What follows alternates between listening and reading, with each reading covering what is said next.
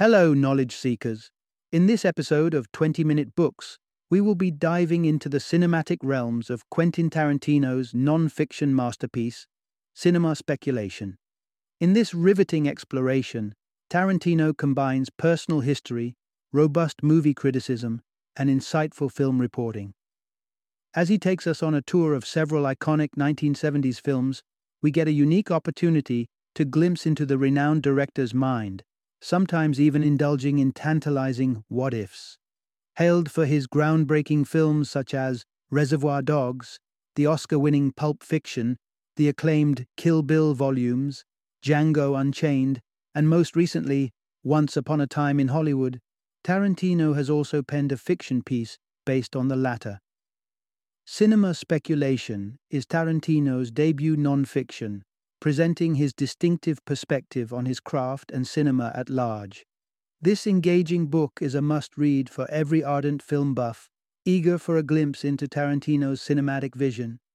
It's a treasure for fans of classics like Dirty Harry, Taxi Driver, and Escape from Alcatraz, and of directors Don Siegel and Martin Scorsese. So sit tight as we unravel the layers of Tarantino's movie-making magic in his literary debut.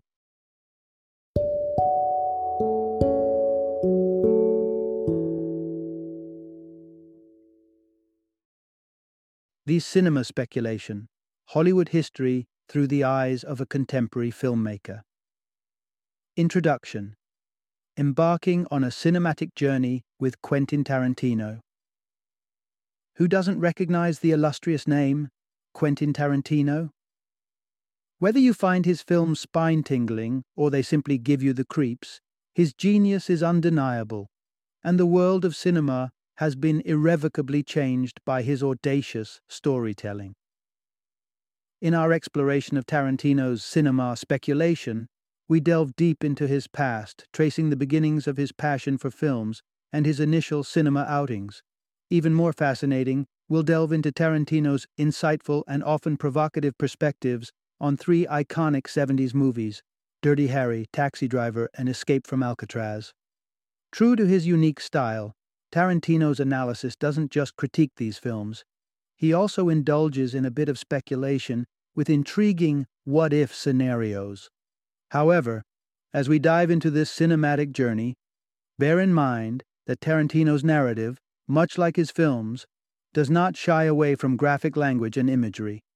So, here's our content warning. Listener discretion is advised. But now, the stage is set. So, get ready for the thrill of a lifetime as we turn the spotlight on Quentin Tarantino's cinematic world. Lights, camera, action! Part 1. The Birth of a Cinema Aficionado. The year is 1970, the age of alternative cinema and quirky theaters. Among them, the Tiffany Theater stands out, famously featuring offbeat films such as Alice's Restaurant and Yellow Submarine, rather than mainstream hits like Oliver or Chitty Chitty Bang Bang. Enter Quentin Tarantino, all of 7 years old. This year marks his maiden visit to the Tiffany Theater, accompanying his mum and stepdad to a double feature. Joe and Where's Poppa? Not your typical family-friendly films, especially considering Joe's shocking plotline involving a father killing his daughter's drug-addict boyfriend and ultimately his own daughter. However, the young Tarantino isn't horrified. Instead, he finds it amusing. He resonates with the adult audience's reactions, laughing when they do, even if he doesn't quite grasp the jokes. With every adult chuckle and every colorful bit of dialogue, Tarantino is enraptured. This isn't just a film, it's an experience. And to a 7-year-old, there's nothing more amusing. His parents' frequent visits to the cinema become his cinema education, provided he behaves himself. He cherishes the car rides home, listening to his parents dissect the film they've just watched. He recognizes that he is viewing films that most kids his age aren't privy to. When he questions his mother, she asserts that movies are less worrying than the news, reasoning that he can handle the violence on the big screen as it's contextualized within a plot. Ironically, the one film that overwhelms young Tarantino is Bambi. The sudden tragedy of Bambi's mother's death and the harrowing forest fire leave him deeply disturbed, causing him to speculate that this animated film has been emotionally scarring generations of children. A pivotal shift in Tarantino's cinematic journey happens when his mother begins dating Reggie, a football player keen on impressing her. Reggie offers to take Tarantino to a movie, a double feature of Jim Brown's Black Gun and The Bus Is Coming. They walk in while The Bus Is Coming is playing to a crowd of black spectators voicing their displeasure. Finding their colorful commentary hilarious, Tarantino can't help but laugh. When Reggie inquires if he's having a good time, Tarantino shares his amusement with the audience's reactions. Reggie's response? "You're a cool kid, Q." And just like that, Tarantino feels emboldened to voice his opinions, joining the crowd in their spirited commentary. This experience is indelible in Tarantino's memory. It encapsulates the communal joy of cinema and becomes the standard he's sought to replicate throughout his career. In essence, it's a return to 1972, back in a black cinema, watching a Jim Brown film with the uninhibited enthusiasm of a child. Part 2. Do you feel lucky? Unraveling the impact of Don Siegel's Dirty Harry time to turn our spotlight towards Don Siegel's tour de force, Dirty Harry. Quentin Tarantino considers Siegel an unparalleled master in the craft of capturing action scenes, particularly in the 50s. Siegel's prior stint in the montage department at Warner Brothers equipped him with the skill to construct scenes ripe for cross-cutting during editing. But what really set Siegel apart from his contemporaries, according to Tarantino, was his approach to depicting action. Where others saw fistfights and shootouts as mere action sequences, Siegel portrayed them as brutal acts of violence, unflinchingly raw and intense. Siegel's long-standing creative partnership with Clint Eastwood reached its zenith with Dirty Harry, marking a career-defining moment for both. For Eastwood, Dirty Harry was a break from his typical cowboy roles, and for Siegel, it marked his coronation as the undisputed champion of cinematic violence. Dirty Harry revolutionized cinema, birthing an entirely new genre. It centered on Eastwood's rebellious inspector, Harry Callahan, grappling with Andrew Robinson's psychologically complex serial killer, Scorpio, a fictional take on the infamous San Francisco Zodiac killer. Thus, the cop versus serial killer genre was born, a convention that remains central to cop movies to this day. Tarantino presents Dirty Harry as a deeply political film. Siegel designed it for an audience of older Americans, those who felt alienated in the post-World War II era, disconnected from the burgeoning pop culture. To this audience, Callahan wasn't merely a maverick cop. He symbolized a solution to their anxieties. Counterculture movements, emerging drug use, dissent against the police, the influx of free love, and more.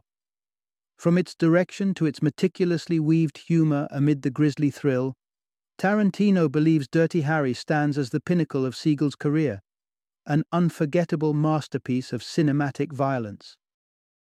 Part 3. Endless Days That Never Cease. Unpacking Martin Scorsese's Taxi Driver. At 15, Quentin Tarantino first experienced Martin Scorsese's Taxi Driver at the Carson Twin Cinema in 1977. As the solitary non-black audience member that day, the authentic and precise depiction of the 1970s New York street life resonated profoundly with the audience. Tarantino contends that Taxi Driver bears striking resemblances to a 1956 film, The Searchers. So much so, it almost feels like a remake. He points out the mirroring characters. Robert De Niro's Travis Bickle is a mirror of John Wayne's Ethan Edwards. Sybil Shepherd's Betsy reflects Dorothy Jordan's Martha. And Jodie Foster's Iris Steensma echoes Natalie Wood's Debbie Edwards. Taxi Driver takes us on a haunting journey into the life of Travis Bickle, a solitary figure lost in the mundane routines of his existence, whose only respite is his handwritten diary entries. Tarantino describes Bickle's chilling descent into violent fantasies and perceived injustices, his mental state spiraling until he becomes a ticking time bomb. Bickle's character is riddled with racism, albeit subtly. He uses a racial slur for black people when discussing taxi drivers refusing certain fares. The film leaves no doubt that Bickle perceives all black men as criminals, an attitude akin to Ethan Edwards' hatred for the Comanches and the Searchers. In Paul Schrader's original script for Taxi Driver, all the characters killed by Bickle are black, including the pimp, Sport. However, fearing potential race riots in response to the film, Columbia Pictures and the film's producer altered Sport's race from black to white. Tarantino believes this fear was unfounded, given the era's abundance of films portraying black people as criminals. Nevertheless, he admits that it's impossible to envision Taxi Driver without Harvey Keitel's iconic portrayal of Sport. Tarantino emphasizes a significant divergence between The Searchers and Taxi Driver. In the former, Debbie never seeks salvation. In the latter, Iris does. Despite her later dismissal of the incident in Bickle's taxi, Bickle remembers and is spurred into a rescue mission. Scorsese allegedly claimed to be shocked by the audience's response to Taxi Driver's intensely violent ending. But Tarantino disputes this, asking why wouldn't the audience root for Bickle when he attempts to save a 12-year-old Iris from the grips of pimps. Part 4. A Different Ride Altogether. Imagining Brian De Palma's version of Taxi Driver. Have you ever pondered what Taxi Driver might have looked like if directed by Brian De Palma? Well, Quentin Tarantino has. The idea isn't as far-fetched as it sounds. De Palma was in fact initially offered the project. Screenplay writer Paul Schrader, then a film critic, had mentioned during an interview with De Palma that he'd written a script. De Palma read it and was impressed, but couldn't commit to the project at the time, thinking it unlikely to score commercially. Instead, Columbia Pictures took a gamble on Taxi Driver, marketing it as a Death Wish-style vigilante film. Martin Scorsese came across the script and became its most passionate advocate. But let's indulge Tarantino's speculation. How different could De Palma's Taxi Driver have been? Firstly, the film would have had a starkly different perspective. Tarantino believes De Palma would not have empathized with Bickle like Scorsese did. In Scorsese's hands, audiences became Travis Bickle. They might not empathize with him, but they understood him. He ceased to be merely a monster. Tarantino thinks De Palma would have leaned closer to Roman Polanski's Repulsion than to Death Wish, creating a political thriller rather than a character study disguised as a vigilante thriller. He imagines that De Palma might have framed Bickle's botched assassination in slow motion, akin to the prom scene in his own film Carrie. Since Carrie would have been De Palma's project immediately following Taxi Driver, it gives a tantalizing glimpse into what might have been. Tarantino speculates that Betsy's character would have been more prominent under De Palma's direction, possibly even a co-lead. Unlike Scorsese's singular focus on Travis's perspective, De Palma would likely have included some scenes from Betsy's viewpoint. Would Robert De Niro still have been cast as Travis Bickle under De Palma? Tarantino doubts it. Even though De Palma and De Niro started their careers together, their collaboration in The Untouchables happened only in the 1980s. Scorsese had fought to cast De Niro, even waiting for him to wrap up other film commitments.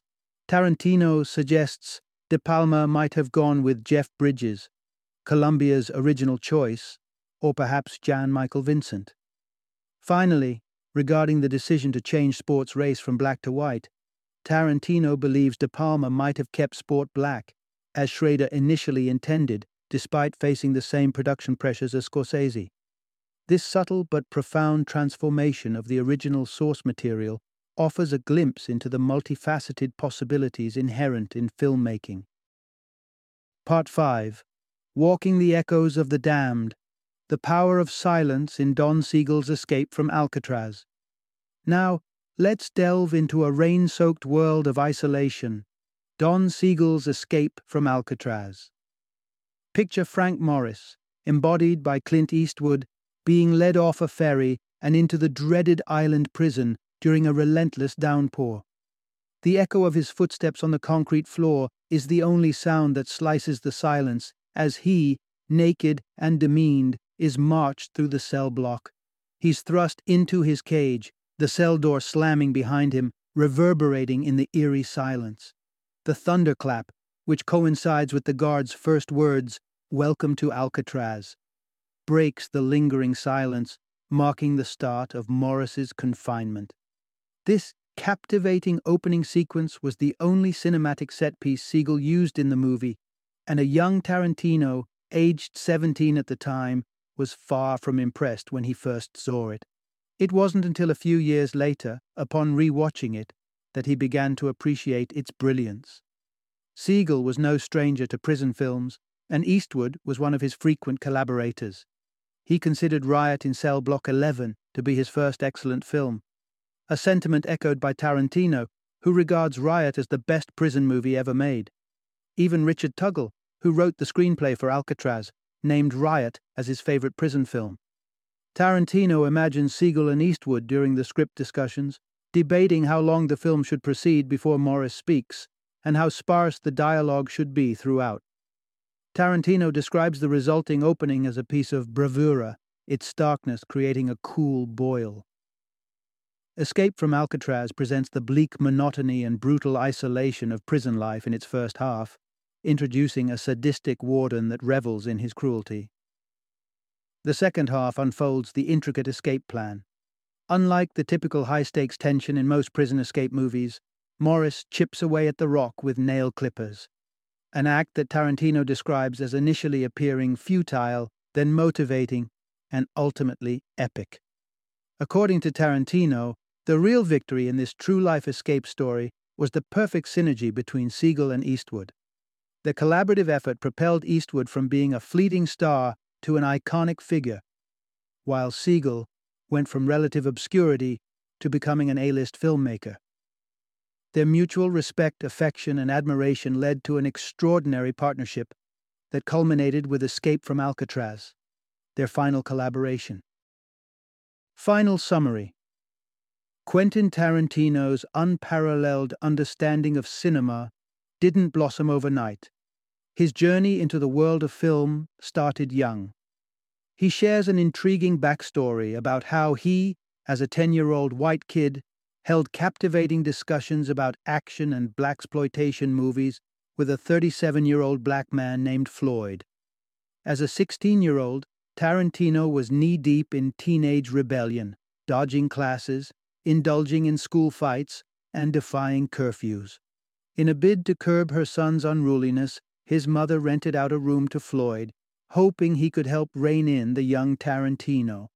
For one whole year, Floyd lived under the same roof, and their shared love for cinema led to countless movie nights, both at home and in theaters. The impact Floyd had on young Tarantino was monumental. Floyd penned 2 screenplays, the first ones Tarantino ever laid eyes on, and they spent countless hours dissecting, critiquing, and discussing them. It was Floyd's passion for storytelling that sparked Tarantino's interest in scriptwriting. Sadly, Floyd's scripts were most likely discarded after his death. Tarantino admits that there wasn't a specific scene, situation, idea, or image from Floyd's scripts that made it into his own work. However, Floyd's ambition, his vision for an epic western with a black cowboy leading the charge, deeply influenced Tarantino, and traces of it can be seen in his wildly successful Django Unchained.